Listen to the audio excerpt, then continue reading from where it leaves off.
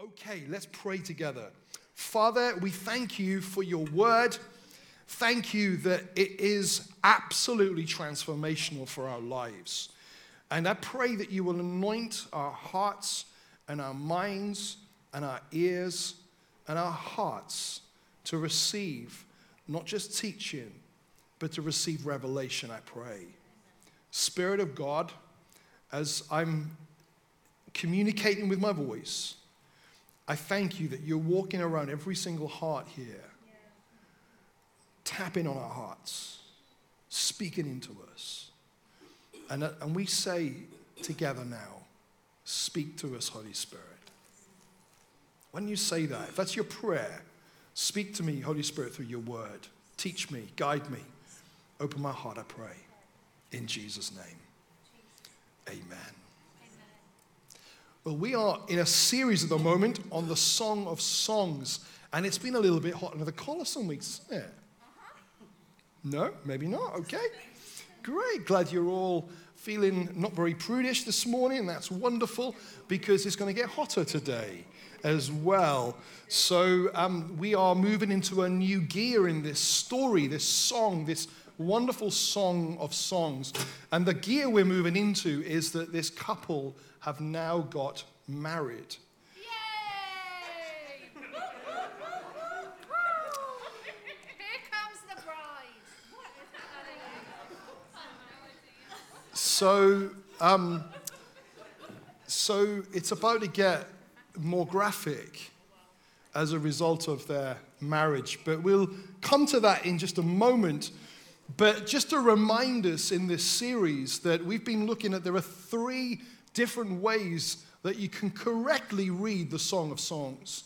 And it's not like one section you read this way and one you read another. You can read all of them through these three different lenses. Let me just remind you what these lenses are. First of all, it's a love song between a young man and a young woman. The young man is King Solomon, and the young woman is his bride-to-be. And we can learn lessons about how we can conduct relationships in this world as a result of looking at their relationship together. The second way of reading this is that it's a history of God's love and desire and affection for his special people, the Israelites, his chosen people. And so we can read it and we can see this history of how God is engaged with his people, the Jews.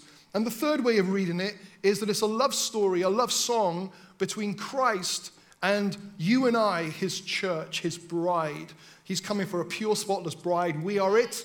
And this is a love song about that very relationship. And now we're going to move into chapter 5, and we're just going to look at the first verse together. And it says this: I have entered my garden, my treasure, my bride. I gather myrrh with my spices, and I eat honeycomb with my honey. I drink wine with my milk. And in reply, she says, O lover and beloved, eat and drink. Yes, drink deeply of your love. They drink deeply of their consummated, passionate love. Their longing and desire has intertwined to the point where the scriptures talk about two becoming one flesh. You notice there's a change of language. Previously, we looked at the garden of our hearts, the garden of our soul, allowing the Lord to come and walk around our garden, our lover to walk around the garden. And in that we saw the reference to your garden. But now the young man says, I have entered my garden, because now the two are one.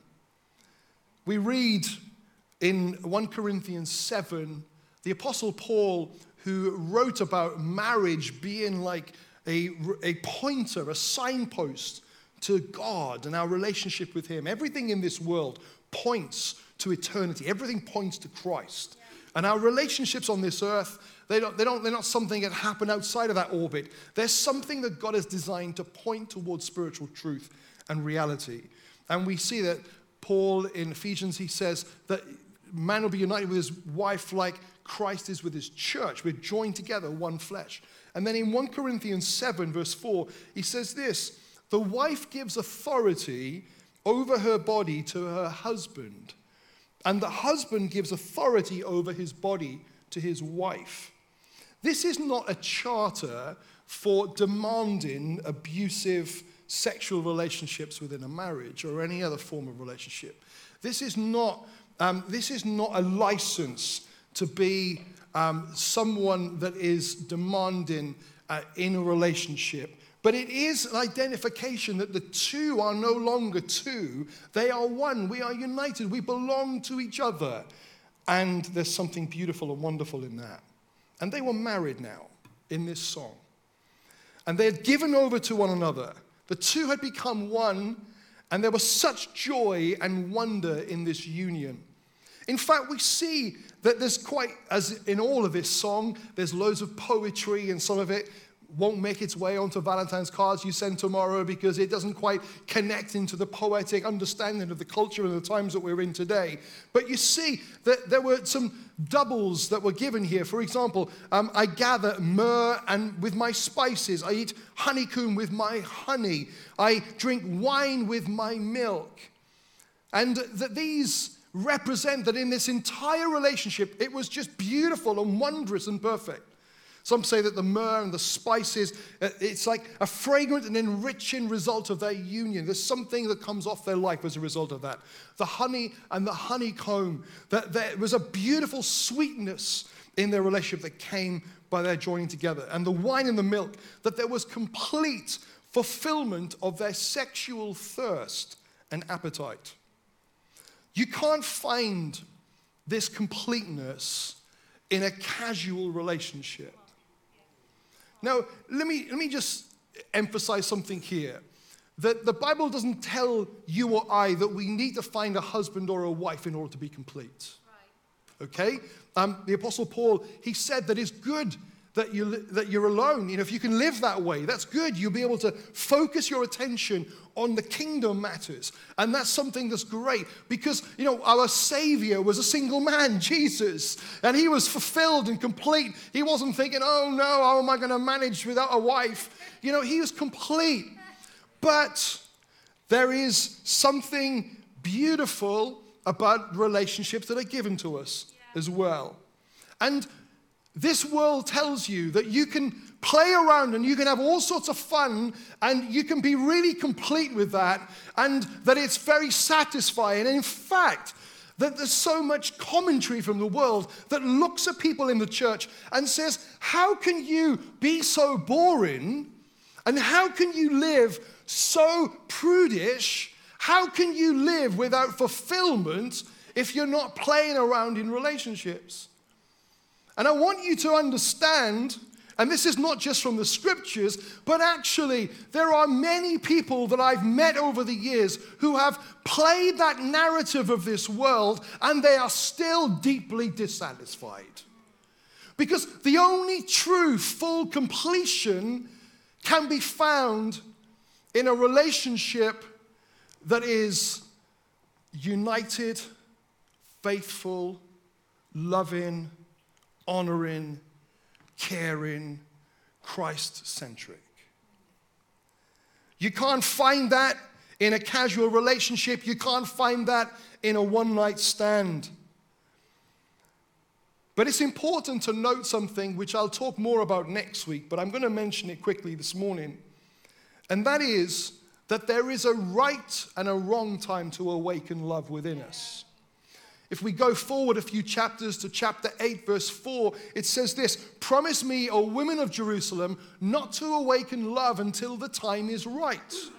There's a right time to awaken love, which means there's a wrong time to awaken love. When is the right time? When is the wrong time? Is it when you get to the age of consent that that's the right time? Is before that the wrong time? Well, no, it's not about age. It's about context. It's about being in this garden that's wholesome and healed and restored and loving and faithful and kind and God-honoring. That's the time for love to be awakened. Any other time is the wrong time. And there are alarm clocks everywhere in our world, aren't there? ringing, trying to wake up your love. You know, they say that so many kids, even at the age of 9, are being exposed to issues of pornography in today's world. That they say that there's so much trying to awaken the sensuality and awaken the desire, the sexual desires of people today. Don't awaken it before the right time. We'll look more at this next week. But here, back to chapter 5. This is a highly charged, intimate coming together of two lovers. And it's not just about sexual gratification, and it's certainly not about lust. It's never been about satisfying a physical desire for sexual gratification. Here are two people desiring, longing, and loving each other, and their physical joining together is the crescendo of everything that's in their hearts. That's much better than just having sex. And we read on verses 2 and 3. It says, I slept, but my heart was awake when I heard my lover knocking and calling. Open to me, my treasure, my darling. My dove, my perfect one. My head is drenched with dew, she said. My hair with the dampness of the night. But I responded, I have taken off my robe. Should I get dressed again? I have washed my feet. Should I get them soiled? We're not given any insight here into how big a gap there was between verse 1 and verse 2. But there is a significant change. Possibly this is a dream, similar to the one that we looked at a few weeks ago where her lover disappeared. But here we've got a picture of the groom knocking on the door, knocking on the bedroom door, desiring her, asking her if he can come in. Do you know, this is how the lover of our soul postures himself towards his church. He knocks. He desires. But he awaits our response. You're familiar probably with that verse in Revelation 3 to the church of Laodicea, where the message was, behold, I stand at the door and I knock. If you hear my voice, open the door, I will come in. The understanding, the converse of that is if you don't hear his voice and you don't open the door, he won't. And I will share a meal together with you as friends. This door, this bedroom door, was locked from the inside. Now, she clearly loves her groom. She is clearly so pleased to be in relationship and to be married to him. But she's already tucked up in bed, under a warm duvet, on a lovely mattress, and we added the detail that she's washed her feet and doesn't want to get them dirty again. So the door remains locked. At one time in their relationship, it doesn't matter how cozy she was under her quilt, or how many times she had washed her feet before going into bed, there would have been nothing that would have stopped her from running to that door and saying, come in quick. That sometimes is true of how marriages work as well. Now, I took a bit of a risk in my research for this talk today, because I put something into my Google search history that I hope has no negative consequences for me. Because looking at her refusal to get out of bed and to receive her lover, her husband, I Googled these words. Reasons why your wife doesn't want sex.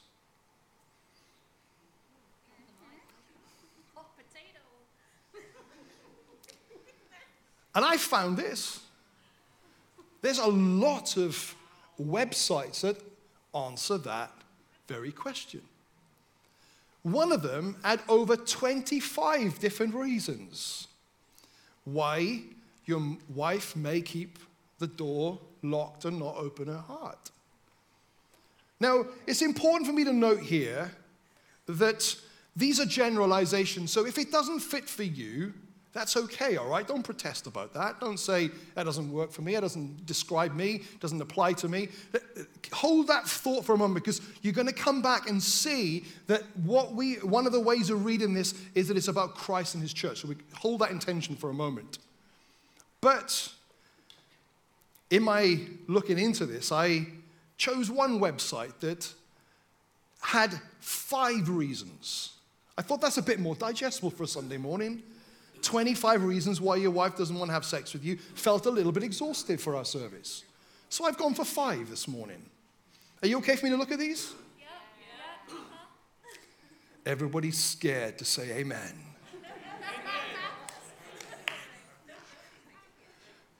Everybody's scared to move their elbows. Okay, let's look at these. First reason that was given was that she doesn't feel connected to you any longer. See, and this is generalization, but guys may connect physically, but women are more likely to connect emotionally. So, guys, you're ready, but she needs to be understood, known, listened to, loved. Talk to her about her feelings. Talk to her about your feelings. Listen. Connect at a deeper level, not just a physical level. Secondly, and yes, it does say these words on the screen, she doesn't feel sexy. Body insecurity is a significant issue in our world today, isn't it? Heightened by our body-perfect culture. Guys, affirm your wife. Let her feel the passion of your words, of your care, of your insight, your understanding. Let your eyes sparkle with desire for her. And let her see it in all of your language and your body language. Thirdly, her sexual appetite is not as strong as yours. Studies have shown that over people's lives, that women's sex drive can decrease over the course of her life, whereas a guy's stays fairly constant. Guys, be patient and be tender. Fourthly, she is tired, stressed, or maybe even depressed, or maybe going through some physical change, maybe like the menopause. Make sure that you're supporting her, guys, and that you are understanding the pressures she is facing. Help with kids, house chores. Treat her like a princess. And if you suspect that there's depression, then talk about it together. Maybe speak to a GP or a counselor if there are concerns around those things. And how many points did I say? Was this the 25 version or the 5? The 5.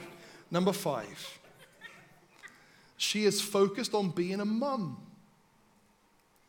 Women go through so much physically. You are heroes, ladies. Amen. Like, I know you don't have to experience the male flu, but apart from that, you go through so much physically and emotionally. You are incredible. And switching from a mother to a wife can be a challenge in a marriage. But it's really important that you remember that you are lovers. Talk with her, affirm her. Affirm how wonderful a mother she is. And express your love and your care and desire for her. Let me make this point that even the most precious of relationships, marriages, often can have struggles in the areas of intimacy in their life. Lots of relationships experience tensions over unfulfilled sexual desires. But in this scene, you remember this scene that we're looking at? The reasons were smaller. Let's look at it in verse 3. But I responded, I have taken off my robe. Should I get dressed again? I've washed my feet. Should I get them soiled? One day, she was prepared to sail 1,000 oceans, climb hundreds of mountains, to just spend a moment with him. And now she doesn't want to walk across a chilly room for fear of getting her feet dirty. In the preceding words to that verse in Revelation where it says, I stand at the door and knock, you remember that some of the words given prior to that same church, Laodicea, was, you're neither hot nor cold. In other words, it doesn't say you don't love me anymore. It doesn't say, I'm not sort of in a relationship with you, but basically saying that the desire is gone. The passion is gone. That driving desire that gets you off the mattress and lifts the 15-tog quilt off you and walks across broken glass if need be, just to spend time together, has gone. And now you're going through the motions. And if I take these 5 reasons, these 5 causal things of why a wife may not want to have intimate relationships with her husband, and if I point in these towards our relationship with God, maybe contextualize them in that light. Let's look at the first one. You don't feel connected.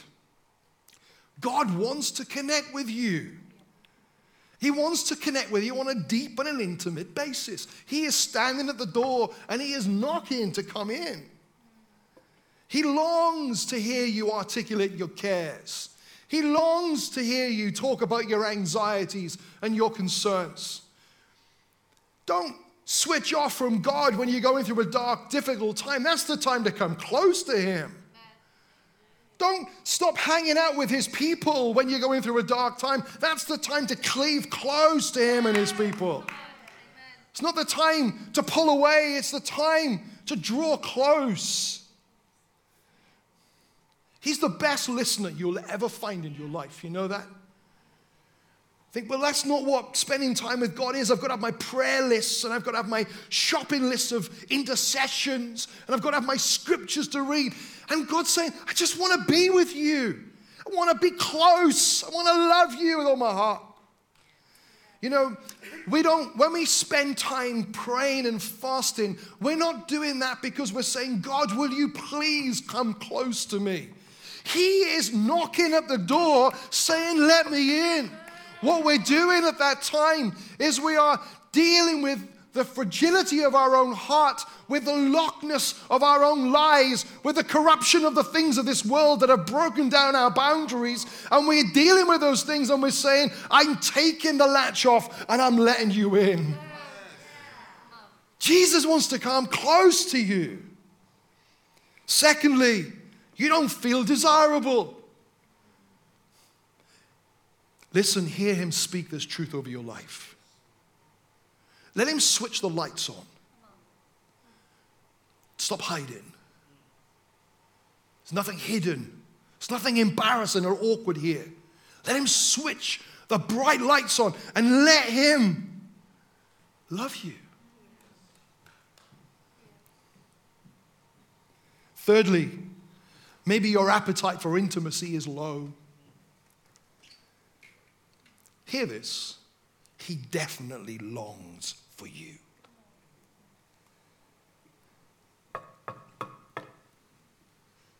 stand at the door. Will you break free from all the lies that would hold you the other side of that locked door? Will you allow his love to come and set you free? See, the enemy has crushed sexuality in people so much. Everything's hidden, locked away.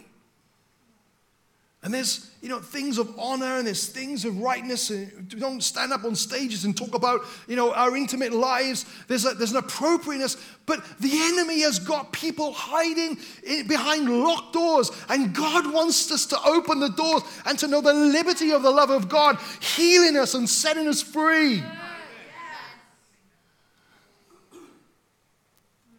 Fourthly, you feel tired. Did you know you can rest in God? The Bible says his yoke is easy and his burden is light.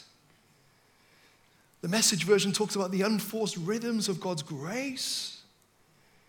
One of the delusions that we live in under the tutorship of the lecturers of this world, I don't mean university lecturers, I mean just the culture and the pervading forces that are around in our society. One of the things they tell us is that when you're tired, you need time out from spiritual things. No, you don't. I feel tired. I feel a Netflix binge coming on. I feel, I need some time out. I need to get involved. I need to do my sport. I need to watch, football. Or I need to just go out with some drinks with some mates. I need to do some things that switch off because I feel tired. Do you know the best place you find rest is in the Lord? You find rest in him. There's no one that will love you for who you are like he loves you for who you are. There's no one that will liberate you like he liberates you. You don't need time out from spiritual things. You need the fellowship of the lover of your soul in your heart and your life. In him we find rest, we find refuge, we find healing, we find joy, we find peace, we find hope, we find restoration. We find all that not in the latest Netflix series. We find it in him. Fifthly, back to this picture of mum and lover, you prefer helping practically more than you do enjoying intimacy. Do you think of Mary and Martha, one like to do, one like to be. We need both. And it is challenging sometimes. Mothers and lovers, it's challenging. Churches that just do, care. Maybe your mother instinct is about caring for others and looking out for others and helping others. And we applaud you. You are amazing. But it's not enough. And you're not just spending time with Jesus to fill your tank so you can do that stuff better. The ultimate goal of your life is to sit at his feet and to know his love lavished upon you. Be mothers, but be lovers. Come back to worship and adoration. So what happened next? Let's look at verse 4 together. My lover, and I keep feeling like I'm slipping into a West Country accent every time I say that word. My lover. My lover tried to unlatch the door, and my heart thrilled within me. I jumped up to open the door for my love. My hands dripped with perfume. My fingers dripped with lovely myrrh as I pulled back the bolt.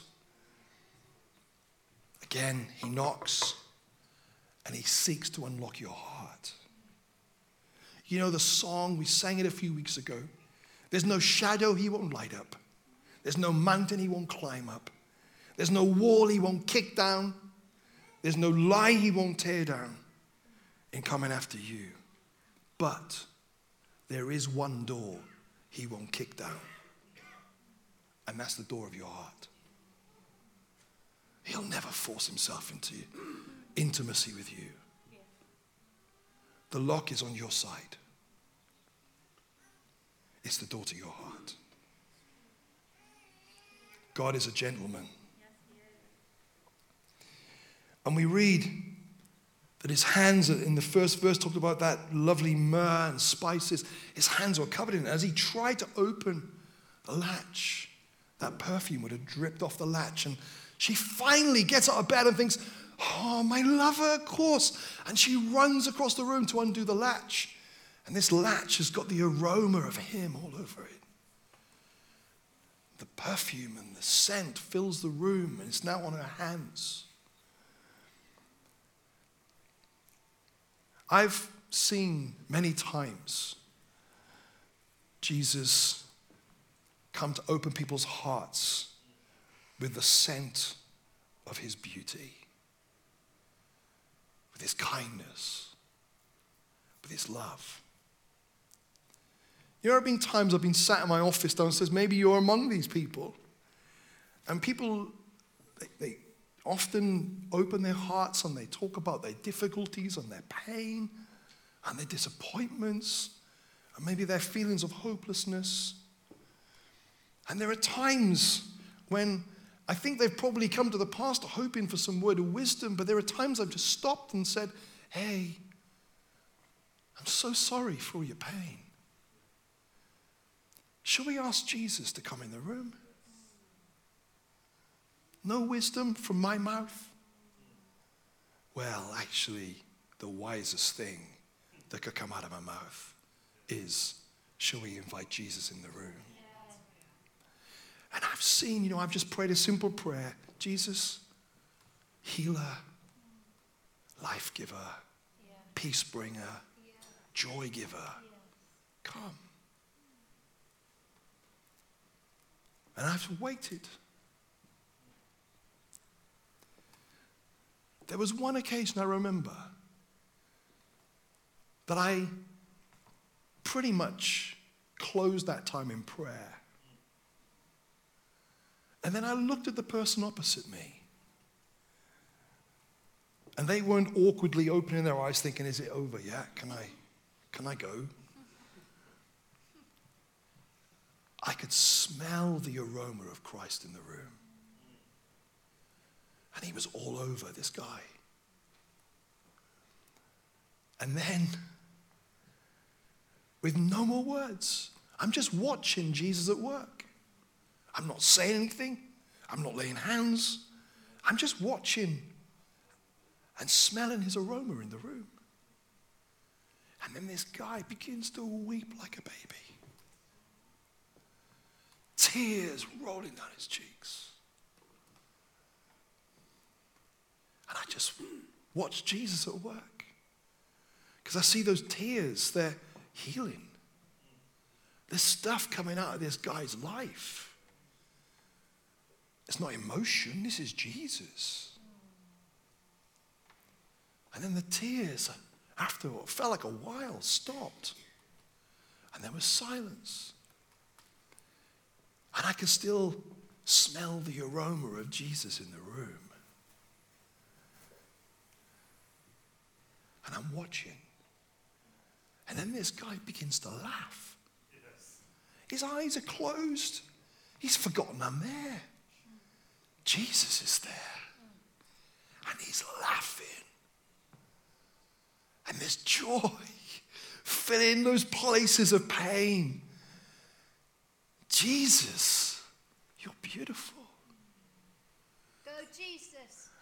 And then the laughing stopped. And it was like another wave of healing came. And more tears flowed. After about 45 minutes of watching Jesus at work, this guy opened his eyes. I said, tell me what happened. He said, Jesus came to me. And he's healed me. I did nothing. He did everything. But I've also been in similar situations when I've smelled that same aroma of Christ and his presence. And I've seen the hearts lock. Do you know, I've seen people that close to the aroma of freedom and deliverance from strategies of the enemy that he's had over their life for years, demonic oppression. And as the aroma of Christ comes in the room, they refuse to unlock. I've even been in environments, situations, just the same sort of context, where we've sensed the aroma of Christ to heal someone physically in the room. And they're so attached to the comfort of their identity being formed from their illness that they've said no. You can be that close to the presence of God and yet that far, because he wants us to open our hearts. Behold, he stands at the door and he knocks. He will always honor your choice to unlock your door. But make no mistake, no matter how tight you lock it, his aroma is there. He is just one whisper away. And she comes to her senses. I can see it dawning on her. The smell begins to fill the room. And she's like, what am I doing? Why would I choose to stay in my bed right now and refuse to allow my lover in? And she jumps up and she quickly goes to the door and she opens the latch, no longer concerned about the coldness of the night or the state of her feet. And she reaches for the lock. Verse 6 says, I opened to my lover. But look at this. But he was gone. My heart sank. I searched for him, but I could not find him anywhere. I called to him, but there was no reply. He was gone. She had delayed too long. There's a leadership guru who said these words. The opportunity of a lifetime only exists within the lifetime of the opportunity. This opportunity had gone. But what we do is we know an opportunity that comes and we think, he'll still be there tomorrow. He'll still be there tomorrow. I'll open up tomorrow after I had a good night's sleep under my 15-tog duvet. But we fail to realize this. Every time he knocks the door of our hearts, it is the opportunity of a lifetime.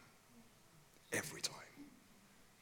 And maybe right now you're thinking and reflecting on times in your life when Jesus has knocked on the door of your heart.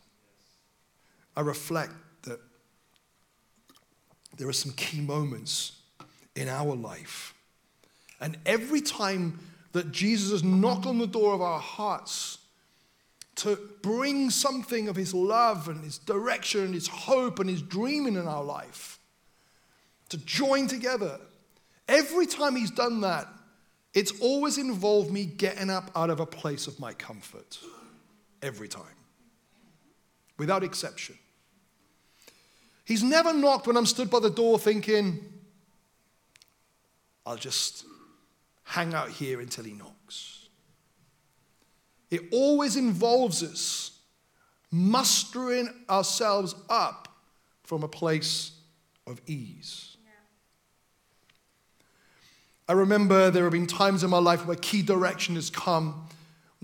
We were involved in leading a really great church in the center of Birmingham, and we loved it. It was growing, it was thriving, it was buzzing. We had a great team. There was, great resources, wonderful building, and it was just really, really buzzing. And at the same time, God was stirring my heart about starting a national youth ministry off. And the youth ministry had no budget, no staff, no team. It had no offices, no computer. It had nothing. And I felt God knock on the door of my heart and saying, that's the one. I'm saying, but God, I've got 3 kids and a mortgage, and if I take this option, there's no income, there's nothing. But he knocked on the door of my heart, and I'm so glad that Nita and I got out of bed that day, and we opened the door, and we said, Jesus, we want to trust that anything you ask of us from the other side of the door is infinitely better than anything we've got on this side of the door. And I trusted him. We trusted him. And he opened a way, and he made it happen, and he caused something to happen that was precious and special because we trusted the man on the other side of the door. But of course, he doesn't just knock about big directional changes in our life. His knocking on the door of our heart is a daily occurrence. He's knocking on our door in the morning saying, come away with me to the scriptures. Come away and sit in my presence. Come away, this is an opportunity for us to knit our hearts together in intimacy. Let's delight in each other. Let's enjoy the delights of our love. Do you know Jesus loves hanging out with you? It's obvious he loves you. A.W. Tozer, a great author, pastor, prophet, he reflected in the time that he was alive that this world has a propensity to evil, has a propensity to hate. And therefore, God's people, if they want to avoid being subsumed by that hate and that evil, they have to withdraw to Jesus on a regular basis. They have to detox to Jesus. They have to pull away from the crowd, just as Jesus did. To come away from the activities and the busyness and to just hang out with Jesus. We can't, for most of us, become recluses that live in a cave on the side of a mountain and spend the rest of our life growing fruit and veg, just living off the produce of our land and avoiding the evil agendas of the world around us. That's not the reality for most of us. We live in the world, we're in the world, but we're not of it. We're of Jesus. We're united with Jesus. We're united with the lover of our soul who is knocking on the door, giving us the opportunity of a lifetime and saying, let's hang out together. But she was too late. He'd gone. You may recall a few weeks ago, there was a really similar scene where he just disappeared. There was no reason given. We never got a conclusion as to what took place. But she searched, and we saw that, as the Puritans called it, there was a time of spiritual desertion where it feels like God withdraws. Of course, he doesn't. He's always with us. He never leaves us or forsakes us. But there are times when he feels like he's distant because he's bringing desire out in our hearts. But this is different. Because as this bride looks out of the door, where's he gone? She's facing the regrets of her missed opportunities. Maybe that's you. Maybe you know that you've missed opening up. And now she's living with that regret. And then it gets more bizarre because you move on to verse 7 and it says, the night watchman found me, because she's now searching everywhere for him. And as they made their rounds, it says, they beat me and bruised me and stripped off my veil, those watchmen on the walls. This probably didn't happen. This is probably poetic. This is probably a way of her describing that she felt so vulnerable without her lover, without her groom. She felt so emotionally vulnerable that it felt like she'd been beaten up. She was stripped emotionally. And now, in her request to those around her, she says some amazing words. She said, tell him if you see him, I am weak with love. I wonder if those words can be uttered by his bride today. We are weak with love. But they replied, these people that she was inquiring of, they replied to her in verse 9. They said, "Why is your lover better than all the others? A woman of rare beauty." Whoa, she's rare beauty. She was ugly a few chapters ago and vulnerable and felt embarrassed to be the person that will be chosen. And now these women around her are saying, you have a rare beauty. That's what happens when you hang out with Jesus. He makes you more beautiful. He transforms people who hang out with him. We become like him. His life glistens through our lives. His glorious radiance emanates from his people. And people see the beauty of God in the people of God. But why is your lover better than all the others? What makes your lover so special that we must promise to tell him this? It's a great question to ask. Why is Jesus better than everything else in your life? Why is he better than your career? Why is he better than your wealth? Why is he better than your hobbies? If you can't answer this better than question with anything deep and sincere in your heart, I'm not talking about parrot fashion reciting, old hymns that says, "I am my beloved's and he is mine, his banner over me is love." And I'm talking about something that comes from the heart, something that this is why he is better than.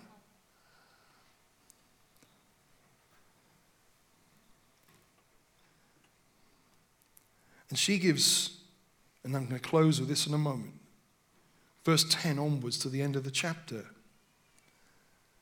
She describes with such eloquence why her lover, her husband, is better than everything else. Let's look at it together. My lover is dark and dazzling. He's better than 10,000 others. Doesn't that ring a bell to better is one day in your courts and 1,000 elsewhere? His head is fine as gold. His wavy hair is black as a raven. His eyes sparkle like doves beside springs of water. They are set like jewels, washed in milk. His cheeks are like gardens of spices, giving off fragrance. His lips are like lilies, perfumed with myrrh. His arms are like rounded bars of gold, set with beryl. His body is like bright ivory, glowing with lapis lazuli. His legs are like marble pillars, set in sockets of finest gold. His posture is stately, like the noble cedars of Lebanon. His mouth is sweetness itself. He is desirable in every way. Such, O women of Jerusalem, is my lover, my friend. They may not be the descriptions that you will put in Valentine's cards tomorrow. But you can see she's thought about this. She knows why he's better than everyone else. Do you? Do you know why Jesus is better than everything else? Anyone else? Not the same as, not good, but better than. Because it's only when we know that he's better than do we get up from outside our quilt and not worry about the condition of our feet and unlock that door and allow the aroma of Christ to fill our lives. It's only when we know he's better than. In conclusion, will you open the door of your heart each time he knocks? He'll knock today. He's knocking now. He'll knock tomorrow. Will you open your heart? Will you allow the aroma of Jesus to fill your life? Listen, it's so obvious that you are loved. And it's so obvious that he is better than all the others. Where did he go? You're going to have to come back next week to find out. But I promise you, he's never left you. And he's a God of second chances. Let's stand together, shall we?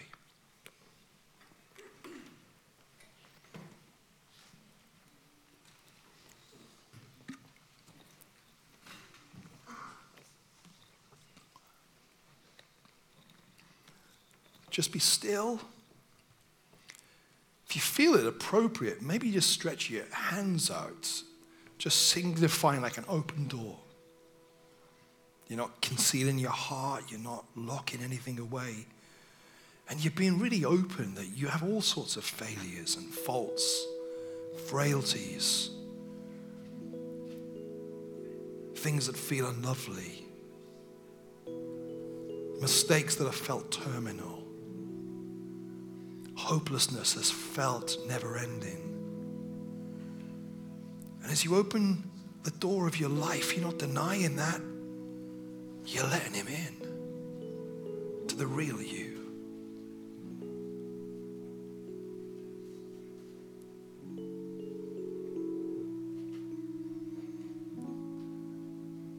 Let the fragrance of Jesus fill these lives.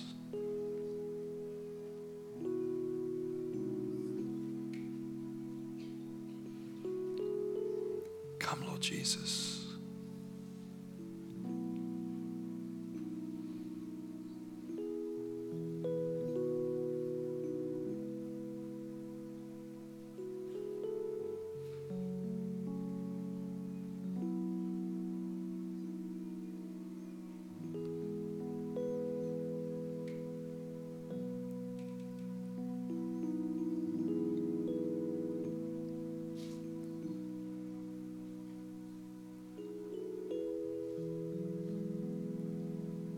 Us the wisdom to take off the comfort blankets.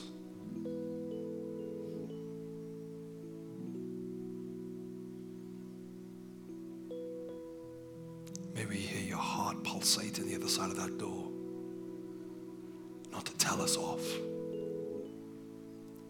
Not to harm us.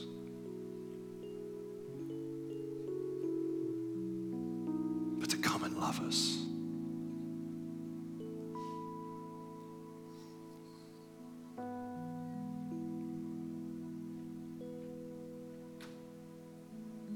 Holy Spirit, heal our hearts.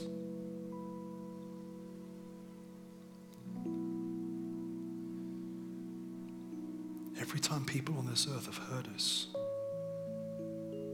there's been a danger that the enemy has exploited that to tell us, convince us that's what you'll do with us. And as we smell the aroma of your presence in our lives, as we trust the one that's on the other side of the door, we say, come and heal our hearts.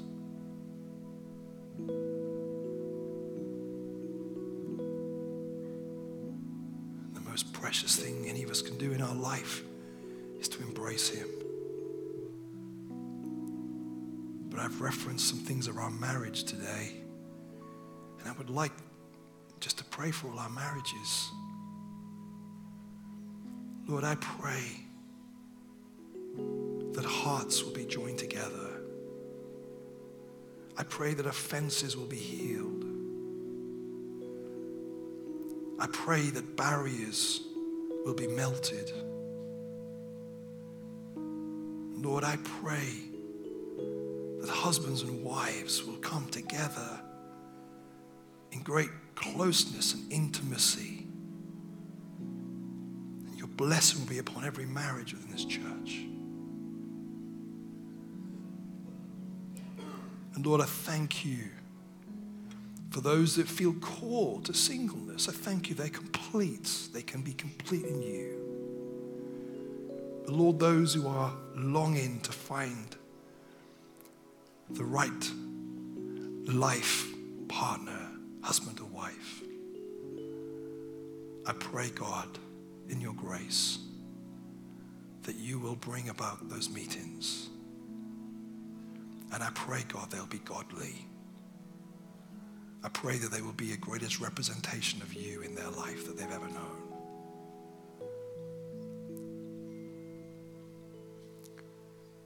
So may we as a church open up our hearts and love you with everything.